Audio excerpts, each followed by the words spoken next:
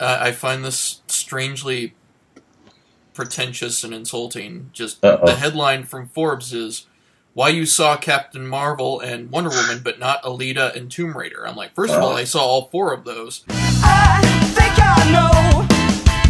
It's like I've seen it all before, and I think I know. So please keep quiet, don't spoil the ending. Stop in a movie now. It feels like I'm stuck in a movie. I'm stuck in a movie now. It feels like I'm stuck in a movie.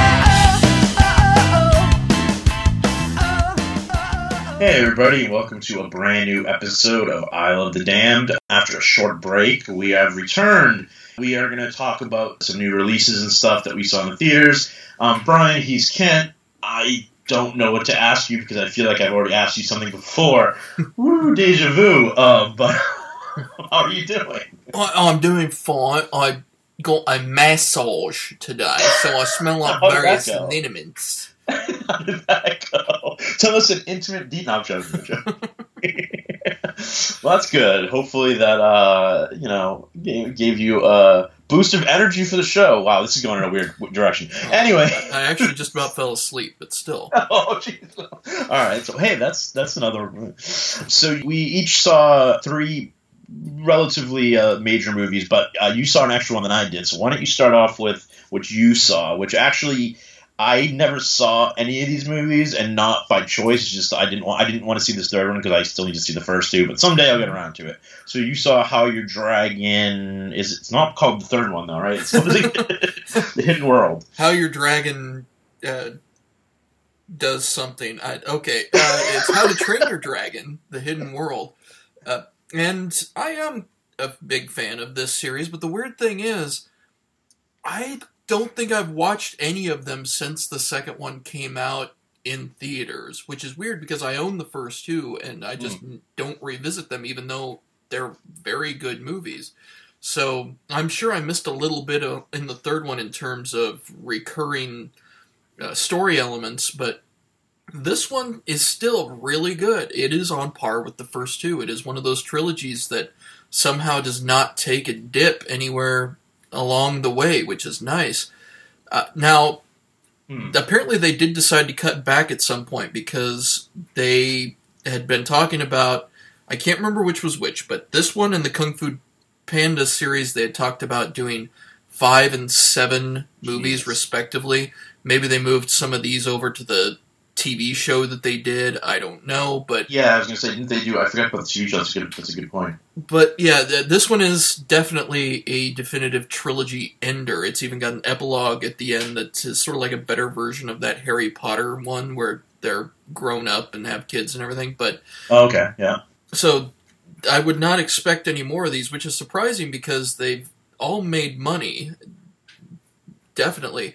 I thought the second one made less domestically than the first one by a decent amount, so I think maybe that's part of why too, although apparently it made more worldwide, but that was 5 years ago before they really started to take that into account as much and started putting scenes in movies specifically for the Chinese market and stuff like that. But yeah, I think that this one is definitely worthy of being with the other two.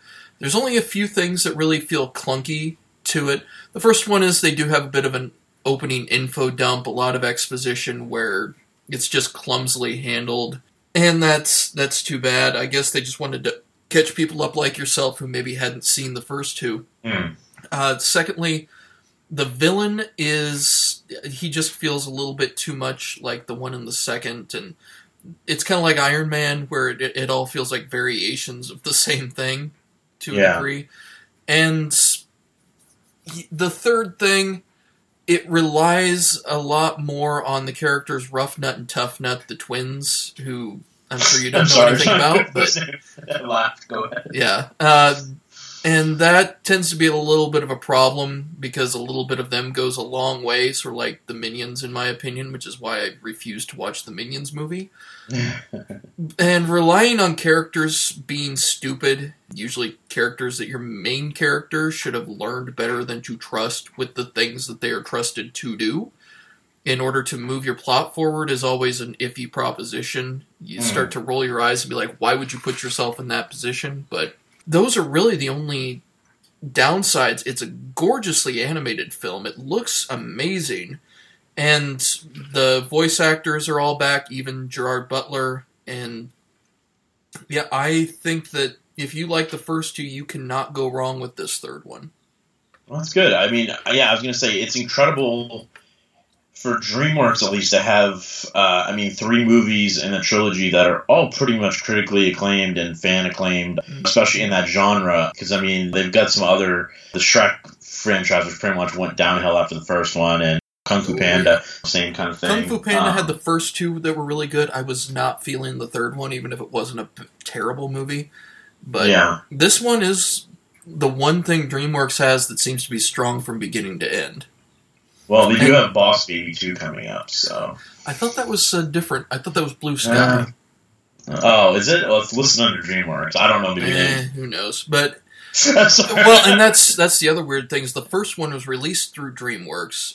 The second one was released through Fox, and the third one is released through Universal, even though they're all made by DreamWorks. But I guess DreamWorks got rid of their main studio or something, and now they just...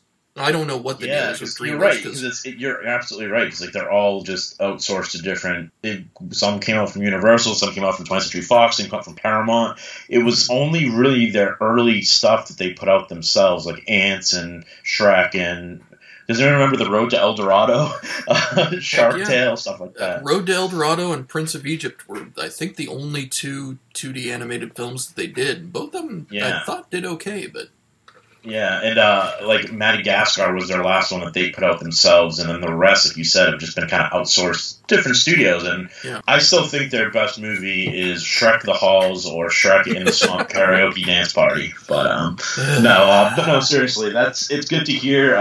Someday I'd like to get around to seeing the 3 of these movies, and it's one of those things where I don't know. I should, but because I actually have another friend that is really a fan of them too, and I just haven't gotten around to it. So. Well, it doesn't hurt that Chris Sanders, who was so deeply involved in Lilo and Stitch, did a lot of work on these, and I think he's really talented and good at what he does, and I love his character design, so that certainly is a plus in my book. So, yeah, I hope you enjoy them when you check them out. I know that they're maybe not your usual fare, but I think you'll dig them. I have to say this, I did not realize that DreamWorks was the studio that put out Trolls, and they're making a Trolls sequel called Trolls World Tour. I thought that movie didn't do good. Why do we need a Trolls movie? It did just fine, Brian. We just... No, I don't want to hear about it. No, that's lies. I'm kidding. God damn it, it looked like such a piece of garbage, sorry. I don't need to see... And it kind of was, I mean... Justin Timberlake and fucking Gwen Stefani running around fucking singing and god damn it, sorry. I'll go on a rant. I'll stop. Let's move on to the next movie. There are movies that are not made for me, and that is definitely one of them because I can't think of a single thing about those, aside from Anna Kendrick, that I would like in the least, so... Yeah, and I mean, I grew up in the era of when people had those awful troll dolls on their desks and stuff, but like... I don't get the... Yeah, never mind. Anyways, moving on to the second movie, or our second review. We both saw Alita Battle Angel, which is basically based on the 1990s Japanese manga known as Gundam in Japan, which translates, I think, to, like, Gun Dream or something like that. So, but basically, there was a manga series in the 90s, and there was a 55-minute OVA, which in their terms is, like, original animation video, thing that was like, direct video. Yeah, and for some reason, everything besides this was called Battle Angel Alita, and they just decided to switch it up for no reason in particular. It's weird because this movie has been in conception and production development since 2000. They registered the domain name BattleAngelAlita.com. James Cameron registered it in June 2000. So this is a 19-year journey of this movie. And I don't think it was worth that. And maybe if he had directed it, and we'll get to that in due time, but instead he was too busy making Avatar and Avatar sequels that may be released someday that I could give two shits about. It's really interesting because I did a little bit of research, and this was originally supposed to be his next movie after he did Dark Angel, that TV series with Jessica Alba, which I completely forgot existed. And apparently that TV show, he got a lot of ideas for that TV show from watching and reading the Battle Angel stuff. So again, yes, Avatar apparently came up, and then everything else got thrown to the wayside. So he's executive producing, and he has a screenplay co-credit. But I don't know how much of what is left in this movie has anything to do with James Cameron. But Robert Rodriguez is the director, and it's an okay movie.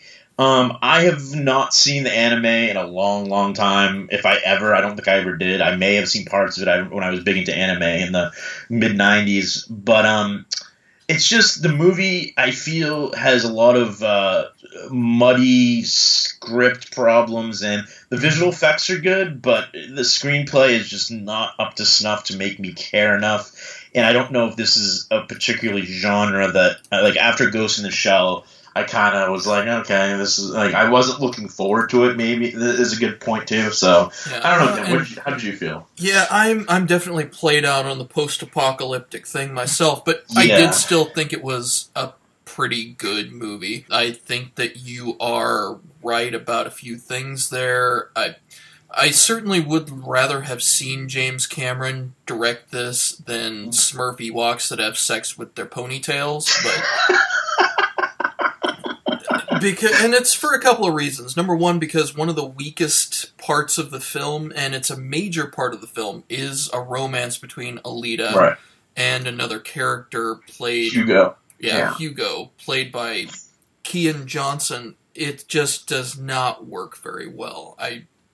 For some reason, that whole naive romance thing, I don't know if Robert Rodriguez just isn't able to do that sort of thing, or if it just was not it wasn't well written in the script. But that's the kind of thing that Cameron excels at. If you've forgotten that, go ahead and go back and watch Titanic. It's allowed. It's not a terrible movie. It's just overly long and popular. So I think that you make a very fair point. I mean, I didn't mean to interrupt, but like you're right. If sort of the love and romance angle in this movie, like if you don't buy into that, it kind of makes the finale and the rest of the movie kind of not work as well, because it's sort of linked in with the whole movie up to the end. So it's like it's sort of like it kind of hinges on that working, and I think that's a problem. Continue. Sorry, I didn't mean to interrupt though. Well, also it's probably the most violent PG-13 film ever made, and it gets away with it because it's cyborgs. And it's cyborgs with human heads and faces who they establish have a physical sense of touch.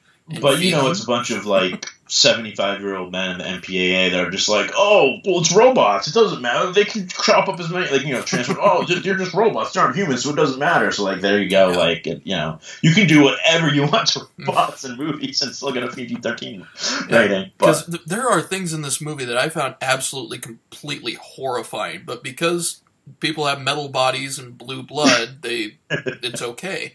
Right. So, I don't know, maybe I'm off on my own on that one, but I guess here's what he got right. Robert Rodriguez did some pretty good casting because Christoph Waltz is really good in it. Mahershala Ali is good, although he doesn't get nearly as much to do as he should. Jennifer Connelly's good.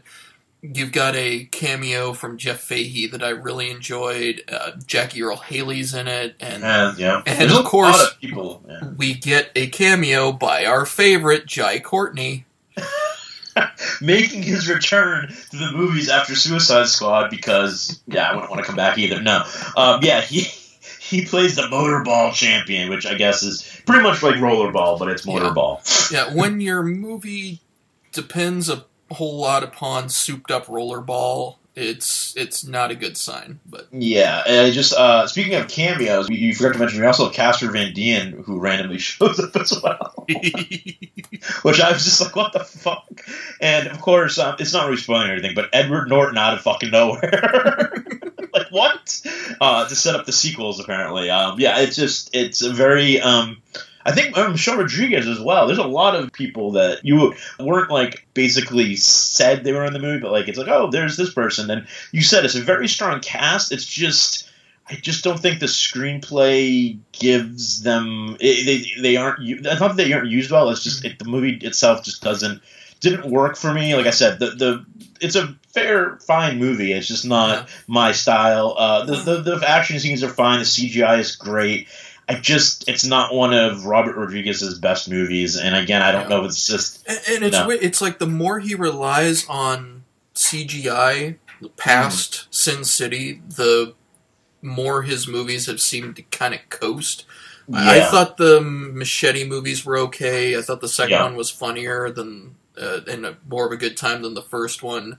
But he's kind of been up and down since like that third Spy Kids movie. So yeah, he's got to talk about a weird filmography. You've got Desperado, From Dusk Till Dawn, Faculty, Spy Kids, like Sin City, all over the place.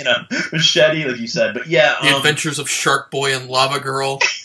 Okay, I forget. But yeah, I mean, I loved Grindhouse and Sin City, and ever since then, I'm really kind of grasping to think of a movie he's done that I've just loved. Yeah, especially the Sin City sequel was just really bad. Like I really liked the first Sin City, and the second one I was just like, I mean, you said Machete Kills, there, whatever, but yeah, Planet Terror was great, but like since then I haven't seen anything by him that really showed. Like I love The Faculty, I love From Dusk Till Dawn, I love the Desperado trilogy. He's got a really good directing style, but yeah, I wonder. I didn't think of that. You mentioned the CGI aspect, and I wonder if that is sort of like there's just some directors that aren't able to.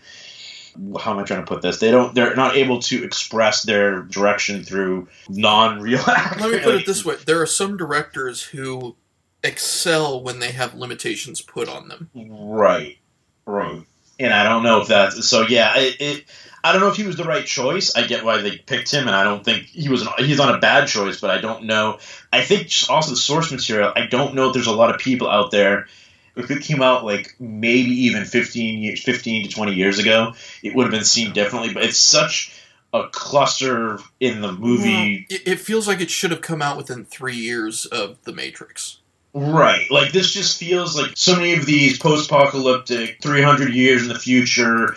Again, this was fresh when it was made, but in 2019, it doesn't seem like that. None of these really, the plot points seem like something crazy awesome. With the superhero movies that are out, the comic movies, everything, the science fiction movies have come so far that I feel it's kind of like, well, it's okay, it's a good movie, but it's not the audience, again, like much like Ghost in the Shell, it's just, no matter how you do it, I don't think these live action and anime transfers are going to work. I mean, I know they keep wanting to keep making more and more of them, but it's making money. It's made its budget. Yeah, I mean, the whole thing is you're trying to make twice your budget back because they've got the budget listed at $170 million. You have to assume they've probably spent about that amount on advertising. That's the basic rule usually. So at $380 million, that means that they've probably made about $40 million, which sounds small when we're talking about such huge budgets and everything, but that is making money, and $40 million, I know I would sure love to have that much. But. Well, yeah, and plus, like, so much of this now gets digital or Blu-ray or 4K, whatever you want to call it at this point. There'll probably be a sequel. Will I be excited for it? Not really, but we'll see. I mean, I'm guessing if there is a sequel, we're going to see the budget go down a little bit. And they definitely will push it towards overseas because it did not make most of its box office in America. It's kind of like Pacific Rim or something like that, where it did a lot better overseas than here.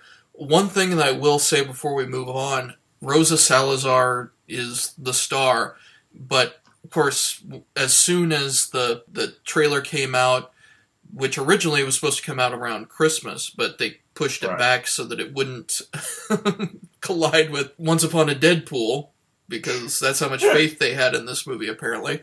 But ever since that trailer came out, everybody said just all they can talk about is those big anime eyes. It's like after Watchmen, I saw an infographic about post-Watchmen conversations and the differences between this and the comic and the philosophy. Zack Snyder's talking about in it, but the biggest part of the pie was Big Blue Dong. I was about to say, I was waiting for that. It's like legit. You could never see that movie and people would be like, dude, that's a movie with the fucking blue dong in it, right? Like that. Like it was one of those things where they could have just, Yeah, even if Alita Battle Angel was a masterpiece, 90% of the post-movie conversations are going to be about her eyes. Well, I mean, and to be honest, in the trailers, when I saw it, took me. It looks weird, and I get why they did it, and it didn't take me out of the movie per se, but I feel it looked a little too anime. I get why they're doing it, but it just I don't know. Maybe you couldn't. I actually thought it worked pretty well. It didn't bother me much at all once I got used to it. It's all right. I mean, but yeah, it's just kind of there. But nonetheless, it's an okay movie. If you're a fan of the manga or the anime, then you'll probably enjoy it more than I did. But it's definitely worth seeing. I don't know if it's worth seeing at a maximum movie price. Maybe check out a matinee or something like that. So, excuse me as I burp into the mic. So moving Brian, on. Moving on. What did you think of a movie that's very near and dear to your heart? Yeah, Fighting with My Family. Yeah, so this is interesting because Fighting with My Family is a biopic / sports documentary / comedy drama thing with wrestling, and professional wrestling is sort of the redheaded stepchild of things sometimes. And as a fan, I will say, because these stereotypical fans, no one's listening, of course, are the stereotypical wrestling fans are either rednecks or young kids. And the last time there was a real theatrically released wrestling movie was when Warner Brothers, who at that point Ted Turner owned WCW, and was like, we'll make a giant movie out of it. And so they made Ready to Rumble with David Arquette and was it Scott Conn? One of those young actors, and Rose McGowan, Lesser Baldwins or something like that. Yeah, and it basically was like if you're like wrestling, and this is not being trying to be crass because this is like you are mentally retarded. Like they portrayed those characters as they were stupid morons who were just idiots and thought it was real, and just it was the worst possible thing that you could do with that, and it kind of just. Oh, so that's why people watch wrestling. And that was worst thing is that was at the height of wrestling's popularity,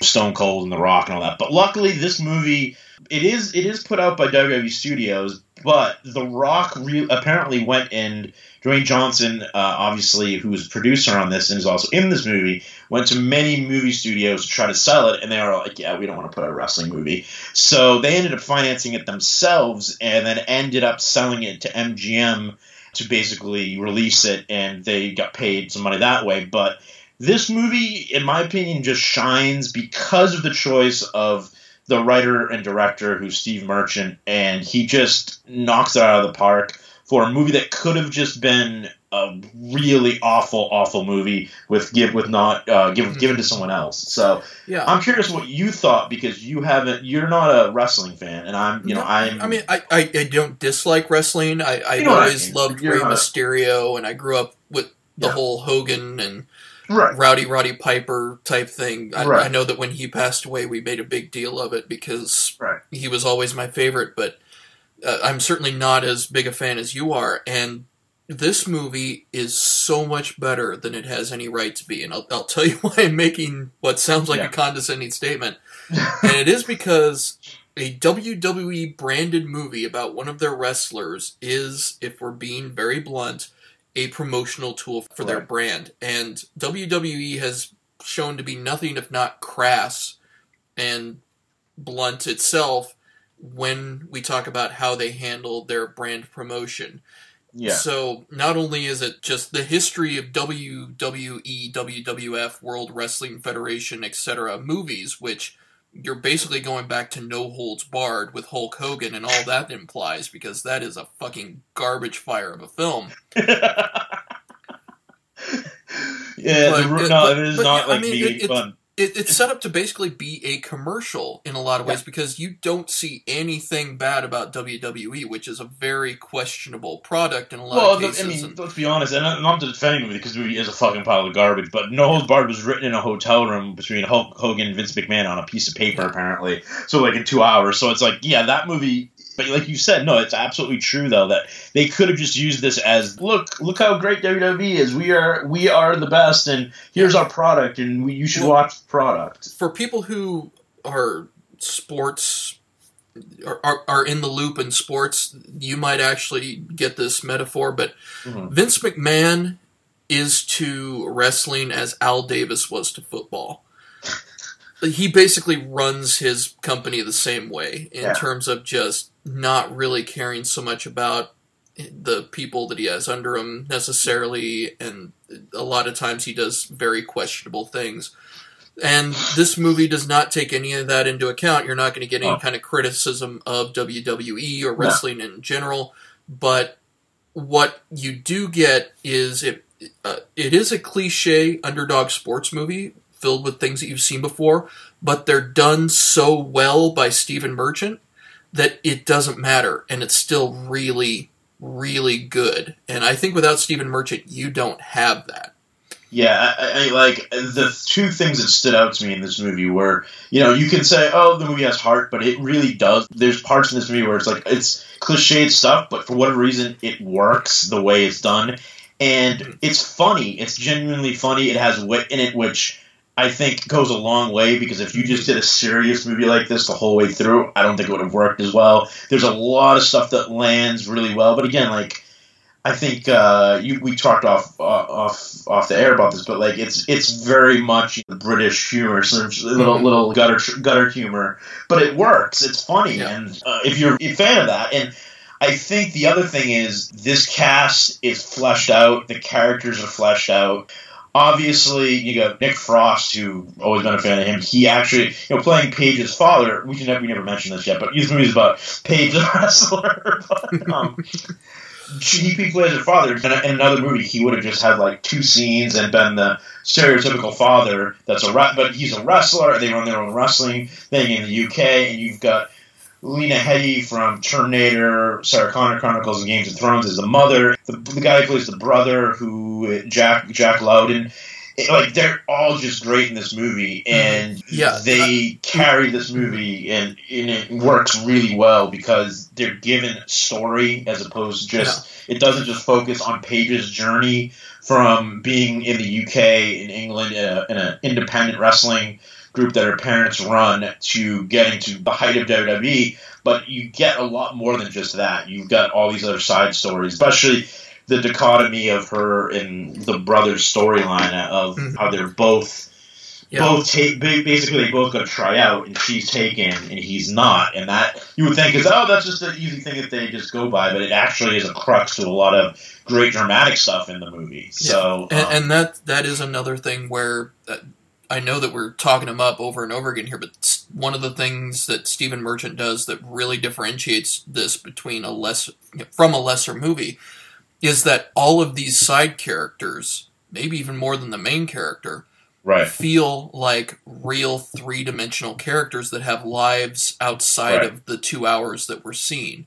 Exactly. It feels like a lived-in world, which is important, especially in a documentary or biodoc. Like it doesn't feel like we're just acting. Like it feels real. You believe that they're a family, and it feels like real life. It doesn't feel like we're watching like you said to me. It could have been a cookie cutter WWE film where they brought in some hack director, and it would have just been like a propaganda. In a certain sense, it still is in a certain way, but it's so much more thanks to Steve Merchant. Yeah, it could have been yet another Marine film. Yeah, no, it would have been a movie theater if it was that. No, joking. Vince Vaughn, I thought, is pretty well in this, and I like the fact that the Rock people say, well, he's one of the, if not the biggest Hollywood star right now. He could have put himself in this movie all over it, and he smartly kind of puts himself in it when needed, and he doesn't ever feel like overused, and I think that's a good thing. And again, it's a 75% truth or maybe 80% truth, and there's a lot of stuff that they changed slightly for the movie, looking at Vince Vaughn's character especially, and some of the stuff that they try to change a little bit. But for the most part, it's still pretty true story of what happened, and with this 18-year-old girl who randomly just gets brought to America and tries out for the biggest wrestling, and she gets to developmental. And there were a lot of girls that were basically hired. They were former bikini models and stuff. And the Bella Twins, they were hired, for people that don't know. I'm sure they've heard of the Bella Twins. They were hired out of one of the talent guys looking in a freaking modeling catalog, and he saw them. So it's like that's how they used to find their talent. So the fact that Paige, or Soraya, her real name, is an actual wrestler was a big deal for them. They found like this girl that could actually wrestle, which is now where WWE is now, where they actually have women wrestlers as opposed to before they were divas. But I digress. But no, I really like this movie. I think the only thing that maybe saddens me the most is that we didn't get to see AJ Lee as AJ Lee, and that's because, well, WWE and CM Punk, her husband, had a giant falling out, and there was a giant lawsuit, and it's not good. He tried to be an MMA fighter, failed miserably, yeah. And he's just sort of sitting in Chicago doing nothing at this point with her. And she wrote a book, which was great. She's actually still friends with a lot of people in WWE, so I don't think she dislikes WWE. I think it's just her husband that is keeping her away. But it would have been nice if she could have played herself, but they actually... I think she left, or this was the scene that they needed her for, where they filmed after Monday Night Raw, was like either shortly after she left or whatever. So they decided to hire a wrestler, an indie wrestler, to play her, who now is actually in the WWE main roster as Zelina Vega, manager. But she's a really good wrestler, Thea Trinidad, her real name, and she just looks nothing like AJ Lee. She had the same body type, but that's about it. Like, you know what I mean? Like, yeah, she looks wise, no, but like she's at least able to pull off the wrestling moves and stuff. Florence Pugh as Paige, I liked, but I mean, they obviously made her more every girl, because Paige, let's put it this way, when she was hired, there was a lot of people that were like, whoa, she's gorgeous. Like, she was a lot more built in, well, not built, but like in shape. And, you know, I'm not trying to, but I think they kind of made that a little less, obviously, for the movie, because they didn't want to look like, oh, well, Paige was this gorgeous British girl that they hired. I mean, that was another reason they hired her. Well, and yeah, if I do have one critique about the whole movie, it is that they spend a lot of it talking about how special she is and how she's got a spark and all this, and conversely, the brother keeps getting told, well, you don't have that. Yeah. And they either needed to build up Paige a little bit more to where we actually see that she's special. Right. Or they needed to, and I hate to say this because I think he might be the best character in the whole movie, they needed to take the brother down a notch, because as we see it, he is a much better wrestler than she is. Right. And I think the only reason they left it how it is, when I agree with you, but because that's the true story. I mean, when he showed up for that tryout, he was obviously worlds better than she was, and he still wrestles to this day in the UK for their parents' promotion and other independent promotions, and he's really good. But I think it was just one of those things where they were just like, well, we've got a bazillion guys, male wrestlers that we can get that are good wrestlers and have charisma, but women at the time, like I said, were very much the blonde, fake, whatever. Keebler, actually, she wasn't fake at all, but yeah. No, but you know what I meant. Like, yes, that's a good analogy. Though. Even no wrestling training whatsoever, but they look good. So, but they've kind of tried to move on from that. So I think Paige was started at the beginning of the quote-unquote women's revolution. And this is using wrestling talk because this is what... But the company's trying to spin its way into making itself look better now. So, but no, the only thing that's kind of sad is because the movie ends on this happy note and, you know, oh, look, she made it, and this is... She's obviously got this long career, and it's like... So the match they show where she, you know, at the end of the movie where she wins the title from AJ Lee and everything was, yes, from 2014, but of course, like 2 years later, she got injured, a neck injury, so she was off TV for about a year and a half. Then her phone got hacked, and there was all sorts of that stuff that people I'm sure already know about. I'm not going to talk about it because I don't want to bring it up, but that kind of, and she got really in a bad place with drugs and it was kind of in a dark place. And then about a year ago, she got cleared and was brought back, and you know, everything was behind her, and she was great and back in wrestling. And freak accident, she got hit, and then someone injured her in the neck again, and now she pretty much almost could have gotten paralyzed, but she's to the point where she can't ever wrestle again. Even if she takes another bump, per se, she'd be paralyzed. So she is not even wrestling anymore, and so they used her as like a on-air commissioner type of role for the past year.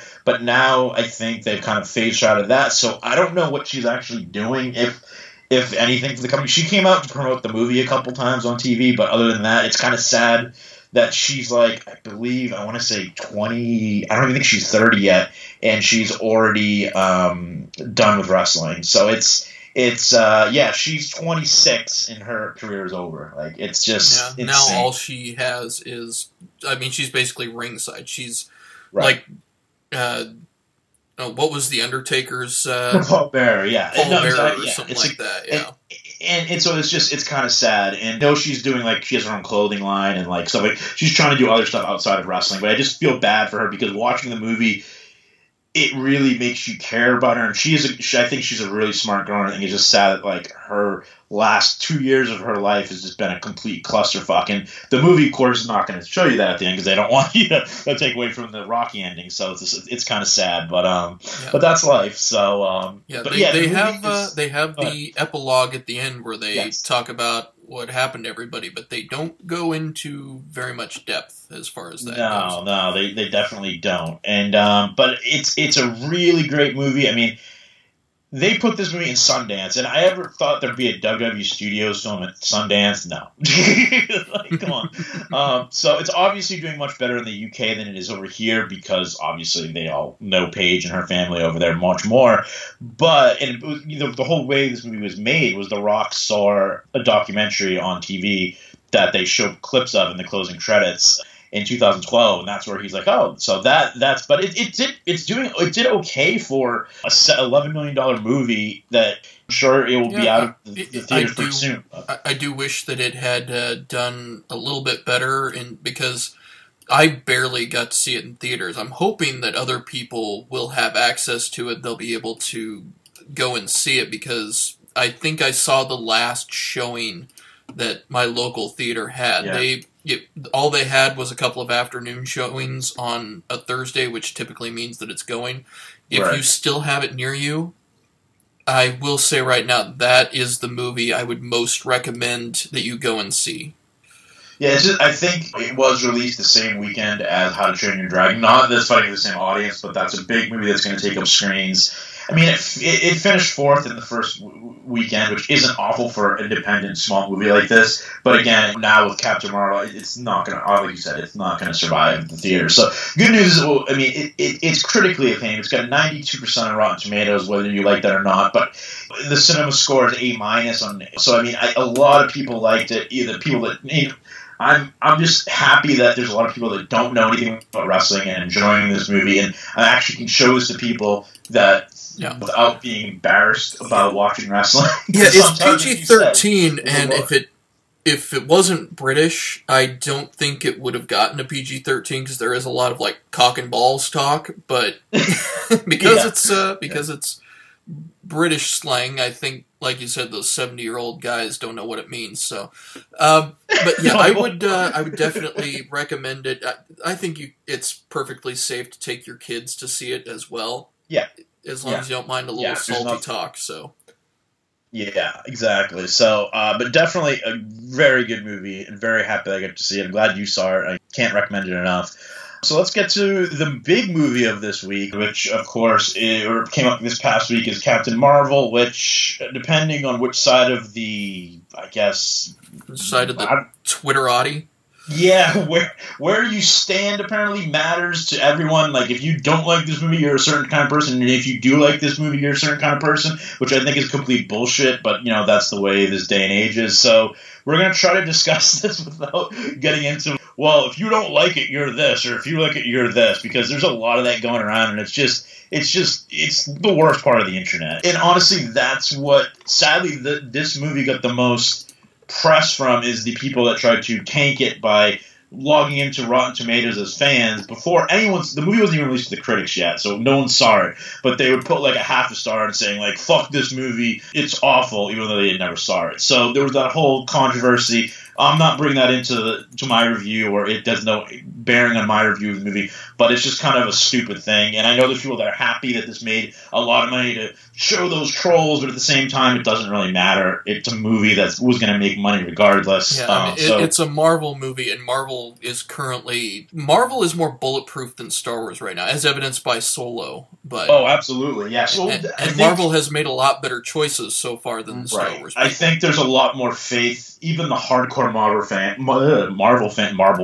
fans, they love their movies. Where the hardcore Star Wars fans, you've got the ones that are like, this isn't in continuity with. I'm doing the Conan O'Brien nerd voice, but it isn't in continuity with the book from 1995, and it's like, that's fine. And of course, the whole thing with Episode 8, where everyone either hated it or loved it, and then it's this giant fucking disaster. So yeah, I think Star Wars is a lot more all over the place with whether people like it or not. And while this movie, yes, has discerning opinions. So to get to the movie, actually, so the people that directed this movie have never directed an action movie I think they had done movies like Mississippi Grind, Half Nelson, Sugar, like these really small movies. Mm-hmm. And so this was their first big budget movie. So that's an interesting choice in itself. And Marvel has had some really good luck with that, and they've also, you've got the Russo brothers, who basically came from television. They ended up being a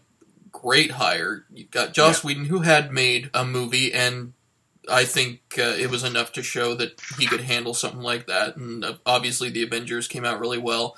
You've got the Doctor Strange folks, who a lot of people complained that wasn't different enough, but at least it did have like a unique visual identity. Yeah. But this is like another Colin Trevorrow situation, I think, where you've got somebody that you've brought on. They've done one movie that maybe got a little bit of attention, and now you're bringing them on to this big movie. And I was going to say, let me just quickly start out for people who don't know Captain Marvel. I'm just going to give you like a brief history of, not very, very brief.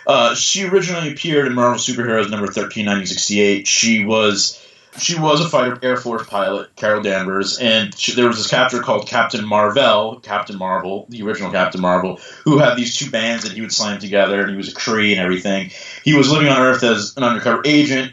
There was an explosion with the both of them, and she was granted powers like his, basically given power by him, and became Ms. Marvel, because in the late 1970s, Ms. was a magazine and all that stuff.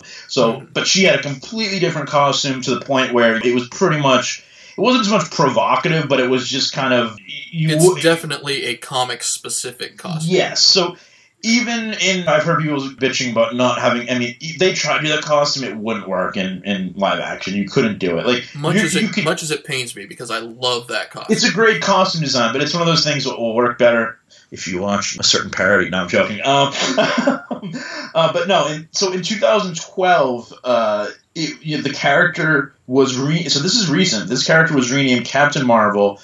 A new writer, Kelly Sue DeConnick, who's Matt Fraction's wife, who's also a comic writer. She was brought in by Marvel to pretty much redefine this character, and she renamed her Captain Marvel as she felt that as a fighter pilot, well, she's a captain. She can have that role, and she changed the costumes to what we see in the movie, and pretty much redefined the character, put the cat in there, and all that stuff. There's a lot of stuff. So much where she was hired as a consultant for the movie, and she hasn't worked for Marvel Comics division for a number of years, but she was brought on as a consultant for this movie, and a lot of this movie I can feel, what for better or worse, is a lot of Kelly Sue DeConnick stuff in this movie, in the sense of the female empowerment and the way that Captain Marvel is portrayed. So let's get into what we thought of the movie. Ken, I liked it. I didn't love it.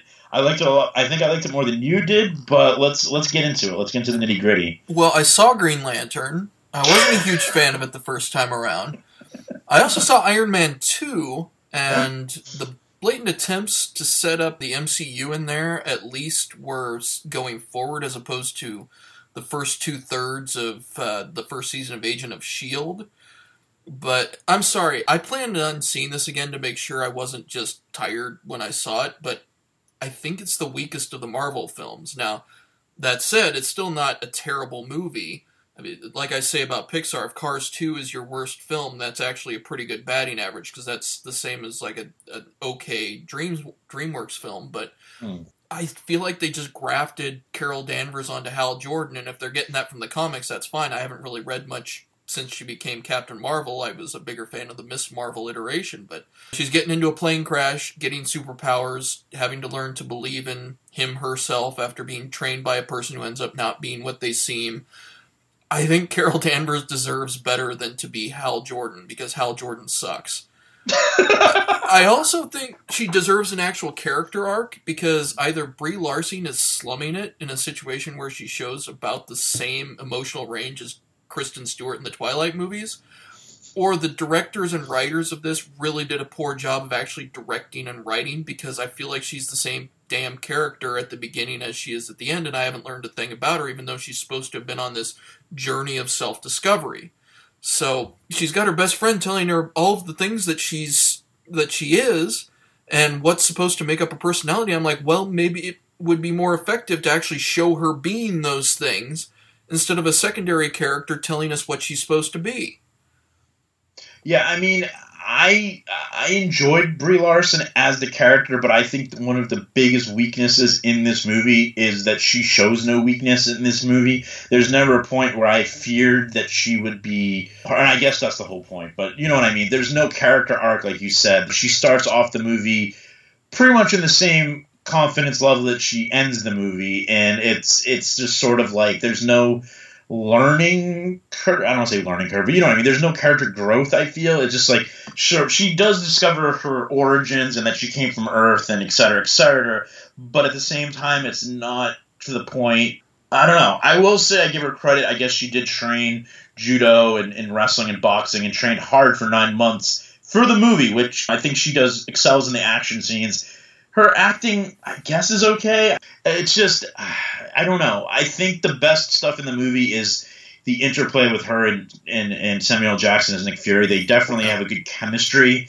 And the first 20 to 40% of the movie feels like a 70s, 80s buddy cop kind of thing. And then it kind of dovetails into the whole Captain Marvel thing. There's a neat little twist with the Skrulls and the Kree, which I enjoyed, but I know some people didn't enjoy. But I feel that they kind of blew their wad to I can't think of another word to say that, with the Skrulls, with Avengers 1 and the Chitauri. I know they're not the same thing, but they pretty much are.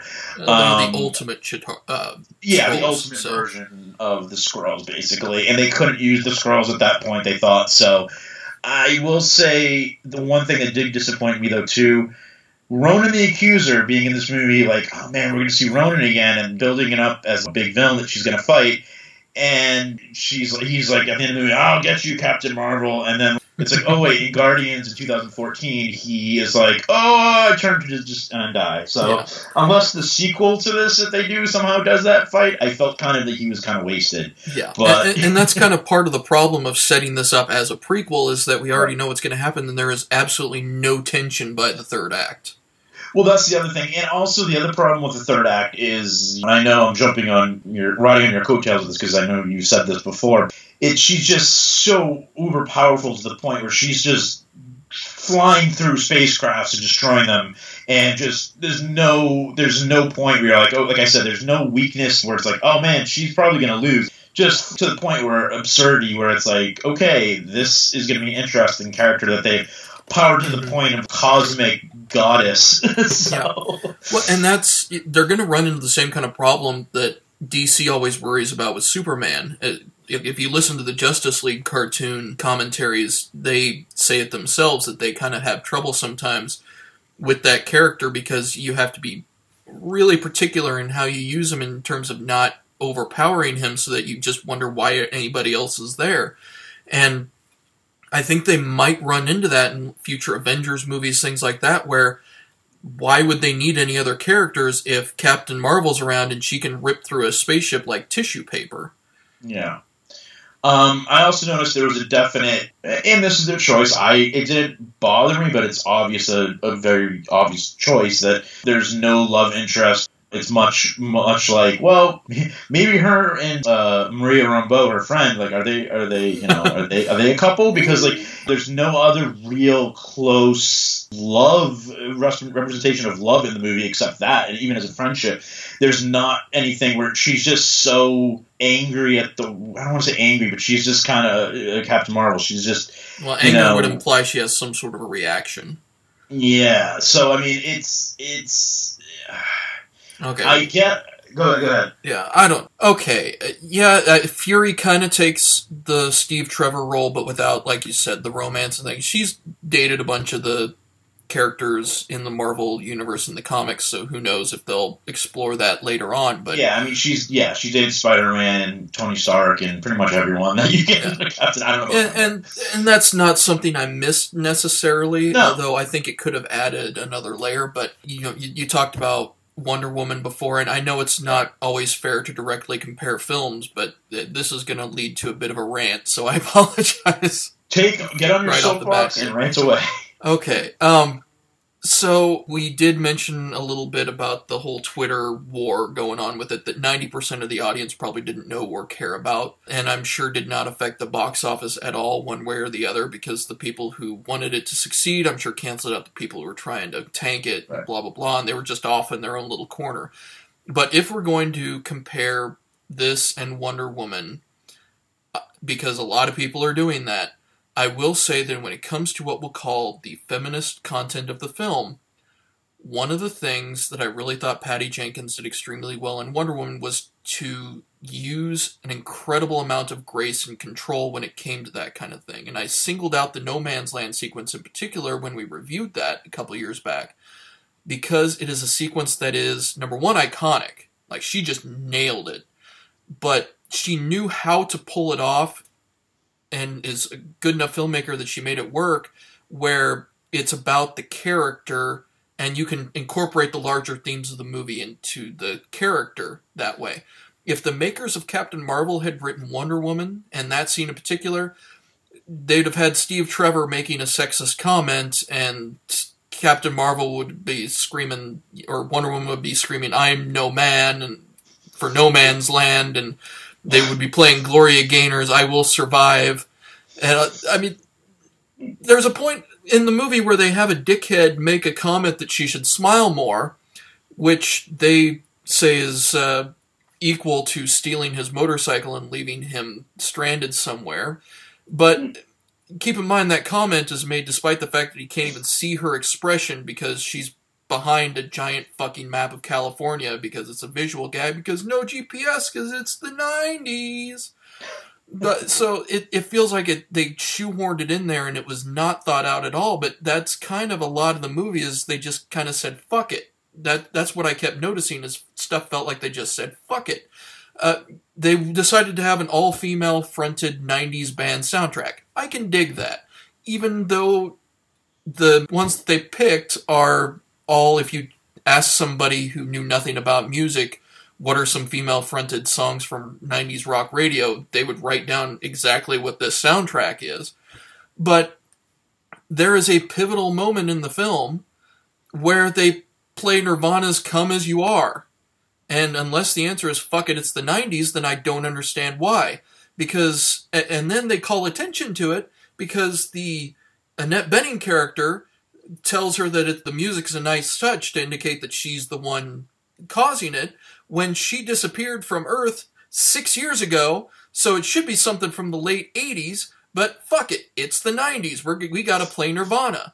So, and unless she's heard it on the radio, which is not likely because she's driving a motorcycle, how would she even have heard the song, let alone enough to memorize it, unless Fury has that single in the car on their short trip that's on repeat, like How I Met Your Mother, which doesn't, it's not likely because apparently he's listening to TLC's Waterfalls. But, I feel, okay, so I have to interject. I really had an issue with some of the soundtrack. I feel like it was someone took, now that's what you call music from 1992 or 3, and again, yeah, some of it works okay for me, But when the second I heard like the No Doubt, I'm just a girl, and she's during the fight scene, it completely took me out of the fucking movie. And secondly, the Nirvana thing was completely took me out of the movie because it's just like I never thought I'd hear those kind of songs in a Marvel movie because they're just so generic. Well, they're overused, but Oh, I that's guess what I because meant. it's been 20 years, it's sort of like using CCR in your Vietnam movie. Like that was the one thing Yeah. that bothered me about Kong Skull Island. But Yeah, it just took me right out of the movie. And you know, I don't mind some flashback '90s songs, but those two really bugged me. And it was like hit you over the head with a mallet. Oh wait, she's a girl and she's just a girl in a world and she's fighting. I get it. Like. Yeah. I get it, and it's a little on the nose. But I mean, yeah. if you like in the sequence with Annette Bening, if you want something moody, why not throw in something that actually fits the theme of your soundtrack? Otherwise, like some Mazzy Star or something. I mean, is it because it wasn't a number one hit? Yeah, it's like if you have to have Nirvana in there, at least why not use them somewhere more appropriate where it's not a plot point? Yeah, and I normally don't even care about this kind of Cinema Sins honest trailer bullshit because I'm caught up in the story, but I wasn't caught up in the story this time. Like I said, there's no tension in the third act. She ends up ridiculously overpowered, and while it's not a terrible film by any means, but it's definitely not one of their better ones. I mean, I wouldn't say, and this is my personal, I wouldn't say it's as bad as like Thor: Dark World or Iron Man 2. But it's no Guardians, it's no Guardians 2, it's no any of the Avengers, any of the Captain Americas. But I don't know, it's sort of in the middle somewhere. But there's some stuff that works for me, and that a lot of it is the connections to the future, to the stuff in the future. I like Clark Gregg and seeing Phil Coulson again. I like seeing Fury. He seemed like when Samuel Jackson actually wanted to play Fury in this movie, where in a lot of the other movies it feels like he's just walking on the set and doing like 2 lines and being like, fuck this, alright, I'm done. Oh man, okay, yeah, I loved Sam Jackson in this movie as Fury. I think he basically carried the film. Well, yeah, this is the first time I felt that, okay, he is Nick Fury. Like, before, he just sort of felt like, okay, they drew him in the Ultimates comics as Nick Fury based on Samuel Jackson, but like in this one, I'm like, wow, he's actually showing the character had a life and depth, and I could have done without the losing the eye by the Floggle Schmoogle thing. Because in Winter Soldier, he makes the quote of like, last time I trusted someone, I lost my eye, and I didn't expect it to be some sort of alien cat, but what can you do? I did like... It's kind of like that thing in Star Wars where he talks about how Luke's dad was already a great pilot when they met, and they shoehorned it into being a pod racer and things. Yeah, right. It's like maybe it works in the broadest definition, but it doesn't seem like something you would say. Exactly, that's a very good analogy.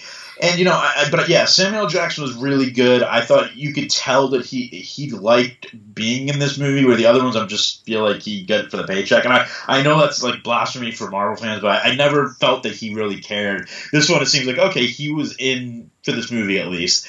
It feels like this is this is the one thing where I think they did a really good job in terms of, this is where the character is now. He becomes the other character in the future after he's seen all this shit. And you see a couple of instances of that, but he's not there yet, but you see how he gets there. Yes, and they did a really good job of pulling that off. Yeah, they do a good job with showing he does have a good character arc if you know him in the future movies, because yes, he's starting to, he's thrown into this thing where you sees these aliens and these characters, and it's just like, holy shit. And then, like, how do you just go back to being a normal agent after that? Like, and even Coulson, to a certain extent, you get this. I liked that. I liked the use of, interesting spoiler territory now, obviously. I did like the use of the Cosmic Cube Tesseract, whatever you want to call it, as the MacGuffin of powering the space, whatever it was called, the space thing.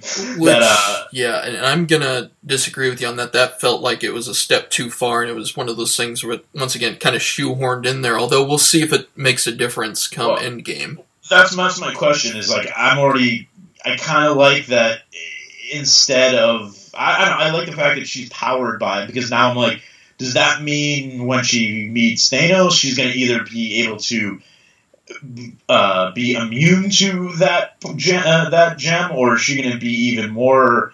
Is he going to be able to basically take her powers away with the gun? Like, so it sets up that, and I'm pretty sure they probably did only with that in mind of let's see how this works with going into Avengers, because if not, you don't have that same.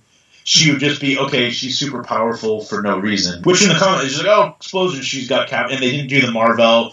Yeah, she got the Kree blood, but it wasn't the same kind of. I did like the Jude Law swerve, because the whole thing in the year leading up to this movie coming out, people were like, oh, the spoiler is that Yon-Rogg is actually Captain Marvel, which turned out not to be true, but everyone said it was the truth, which I'm glad that it wasn't. But I liked the movie. I didn't love it. I think I really liked the mid-credit scene, which wasn't really much. What do you call it? It wasn't really much a mid-credit scene as an excerpt from Endgame, and I really dug it. And I'm actually excited to see how she fits in with the Avengers. Yeah. And it's kind of like the mid-credit sequence in Ant-Man, where it's like it doesn't really fit with the rest of the movie, but it's telling you to. It's basically a commercial for the next Avengers film. Absolutely, and why not?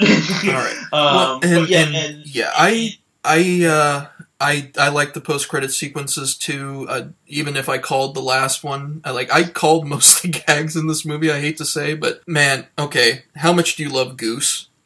Again, amazing character. Everyone, I think, just fell in love with that character, and even though it was portrayed by 4 different cats, but I did enjoy it. And I will say, I do think that the big reveal gag with him is, like I said, I kind of called it after the initial shock, and I wish they hadn't skewed so closely to the big Groot gag from Guardians that they already revisited in Infinity War. But as far as Goose goes, I mean, I think he's the MVP of the film. So. Interestingly enough, in the comics, his name is Chewie, based off the character Chewbacca. Obviously, she's a fan of Star Wars, Carol Danvers. But in here, it's a Disney movie. They could use the name Chewie, but for some reason, they changed his name to Goose, based on, I'm assuming, the Top Gun character, Nick Goose Bradshaw, but why, I don't know, because she's a fighter pilot, but wait, it's not her cat, so I have no idea. I don't know. It's a little weird. Well, and they do that thing where they show that apparently Marvel, the Annette Bening character, was a fan of Earth pop culture, and they show a rec room that looks a lot like what Peter Quills would be like if he had money. And right, true. So yeah, I mean, I think it's a good movie. It's a good introduction to the character. I wish there was more character depth and arc, but what we got. I thought they did a good job with the Rambos, even if there is that scene where Monica's helping change her suit by wiggling her finger on her arm. That was pretty bad. Yeah, that was ridiculous. But yeah, I did really like them. I would love to see Monica come back, especially if it leads to some kind of fucked up Next Wave movie. But I really like them. I thought Ben Mendelsohn was. I think the script didn't know what the fuck they were doing and kind of didn't serve him, but he did a really good job with what they had. It was weird because he had I think it's his own Australian accent that he used. And, it's weird to have the Skrull leader be Australian, I guess, or having it, but I guess, Maybe they picked it up from Thor, I don't know. That's a fair point. I was going to say something else, I just lost my train of thought. But no, I think as the crowd I saw it with of an indication, they gave it a huge ovation after it ended, and they really dug it. It seems to be very well liked. So I mean, that doesn't mean whether you like it or not. Like I said, it's somewhere in the middle for me. I liked it. I didn't love it. Well, and I think I didn't see it with the best crowd. It was the first Marvel movie I have seen, and I probably since the first Avengers, where I didn't hear anybody cheer for the Stan Lee cameo. Speaking of which, I assumed that you jizzed in your pants over the Mallrats reference. Yeah, well, it's sort of stupid because I loved it, but the problem was Kevin Smith is fucking spoiled. I follow him on Instagram, and he posts this picture of him with tears in his eyes. And I'm like, oh, he saw Captain Marvel. Made him cry, and then he's like, Oh, the fact that, they did that and, my movies exist in the Marvel Cinematic Universe, and I'm like, oh, fuck. So I kind of figured I could put two and two together, and then, when I saw it wasn't as insane but I did really enjoy it, and the fact that there is a Mallrats that exists in the Marvel Cinematic Universe makes me very happy. Yeah. And there is a real-life Stan Lee in the Marvel Universe, which would basically make him God. Yeah. We didn't mention also, I really, really dug the tribute opening. Instead of using the characters in the Marvel logo, they did all his cameos as in those movies, and I thought that was a really nice way to give him a tribute without admittedly, it seems like a weird one to go on because Carol Danvers was created by Roy Thomas and Gene Colan, and not Stan Lee, I would have thought they'd save it for Endgame, but... Well, I think they feel they had to say something because it's been the first Marvel movie since he passed away. Yeah. I mean, they did it in Deadpool and Spider-Verse, and those weren't Marvel Studios, so I think if they didn't, then people would have been like, oh, they don't give a shit about Stan Lee, and they can never do it right, because I already saw people bitching like, oh, fuck, where's the Jack Kirby tribute? And I was like, Jesus Christ, I get it, but, come on, just... enough. It's true, but come on. Let's be honest. I mean, he didn't just pass away this past year. So, but anyway, I liked it. But yeah, let's round up the episode and give up our ratings for each of the movies we saw. So, what would you give How to Train Your Dragon, Hidden World? I would give that one 4 stars. Okay. How about Alita Battle Angel? I'd give that 3, and that's like a 3 that I'm trying to fight to almost make it a little lower because I don't do 2 point somethings, but 3.0 definitely is not like a strong 3. Yeah, that matches mine. My score on that is 3. Fighting with My Family, I would give 4 stars to, and that it's sort of my movie of the episode. Yeah, I give that easily a 4. If we don't do halves, I almost want to push it to a 4.5, but I don't think but it's definitely a 4. It's definitely a major 4 for me.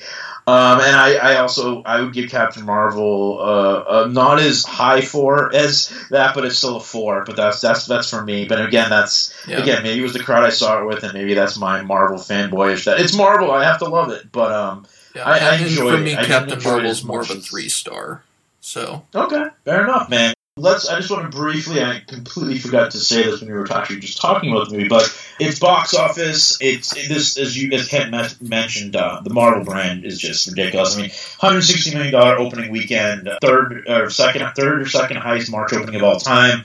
It's already made more money than pretty much anything besides opening weekend wise, besides the Guardians movies, the Iron Mans, the Caps, and the Avengers, which is pretty incredible because this is a character I never really read in the comics, didn't care about. General public didn't really know about this character. So I think they did either a good job marketing or it's just the brand name or that teaser at the end of Avengers Infinity War really intrigued people. Well, it doesn't hurt that her name is Captain Marvel. Right. So, I mean, it all kind of works. I just feel Shazam's going to get destroyed. And I know I was kind of like, well, I think it's good that they got the Shazam name, because I feel he's more Shazam than Captain Marvel, even though I know he was Captain Marvel first. Well, that's a whole other issue for another day, another podcast.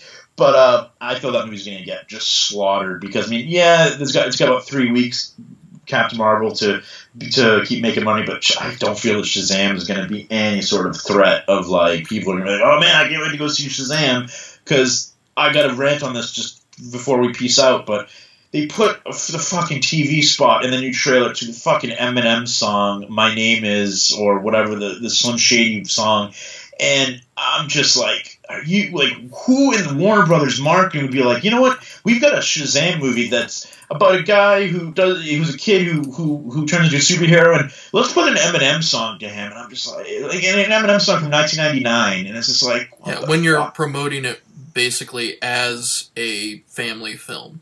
It's so just bonkers, and it's so ass backwards, but hey, that's the DC Expanded Universe. It shows that they've learned absolutely nothing, and I fully expect that film to way underperform maybe I'm wrong, but I don't see it doing. I mean, we'll see. I'm going to see it, and we'll talk about it. But yeah, I feel bad because it's very funny that these two characters that shared the same name in the comics, or not that often, but they're both technically Captain Marvels, or have the name Marvel in them, and they're coming out within a month of each other, and one of them's going to make a lot of money, and one of them's probably going to be a flop. So, I mean, I would have figured which one was going to be which. It wouldn't have shocked anyone, but yeah. So that was my little rant on that. As always, you can find us on Facebook on Isle of the Damned, our page. You can find us online at our actual page, movienoise.com/Isle, on Twitter at Isle of the Damned, no ED, Instagram, I'm Xander Harris 2981, Kent Ramon, I believe, is yours. Yes, indeed. And also Teeny Tiki Studios for Kent's art stuff, cartooning. And I think that's going to wrap it up for this episode. We had a lot to get through, but thanks for listening. And just wanted to reiterate, I don't know if you did not listen to our announcement thing that we announced last week that we posted.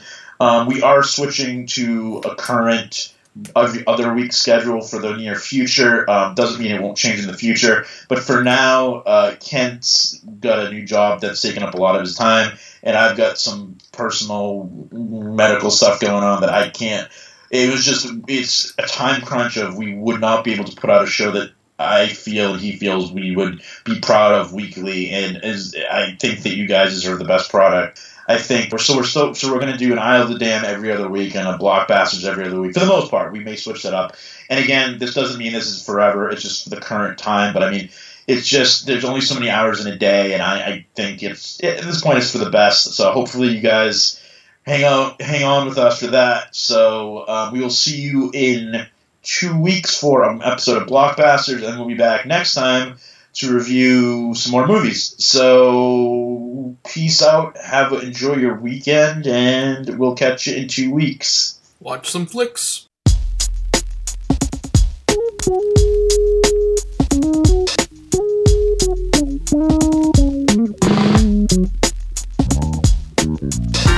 Mom and Dad are going out for the evening, and you're stuck inside the house all alone. That's when you decide it might be fun to harass someone. Dial a random number up on your telephone. You ask if their refrigerator is running, then you tell them they should go out and catch it. Buddy, if they ever figured out where you were calling them from, they'd come and bust your head right in with a ratchet. Listen to me. Don't go making phony calls. Please stick to the 7-digit numbers you're used to. I know that you think it's funny driving folks right up the wall, but it's really getting old fast. Little Melvin has a natural obsession, asking for Prince Albert in a can. He gets a kick each time he makes a collect call to some guy he doesn't know who lives in Japan. He's calling strangers up at 3 in the morning, gives them pizza pie delivery at 4. He won't be laughing when they're tracing his line. One day the phone police will be there at his door. Yo, hear me. Don't go making phony calls. Only dial the 7-digit numbers you're used to. Swear someday I'm gonna yank that phone cord right out from the wall. How long is this phase gonna last? Come on. Most often, where do you beat the drink? Yeah, hello, is Mike there? Last name, Raj. Hold on, I'll check. My crotch! My crotch! Hey, has anybody seen my crotch lately? Listen to me, you little puke. One of these days I'm gonna catch you, and I'm gonna carve my name on your back with an ice pick. Don't go making phony calls. Please stick to the 7-digit numbers you're used to. You went through the New York City phone book and prank called them all. Hope that you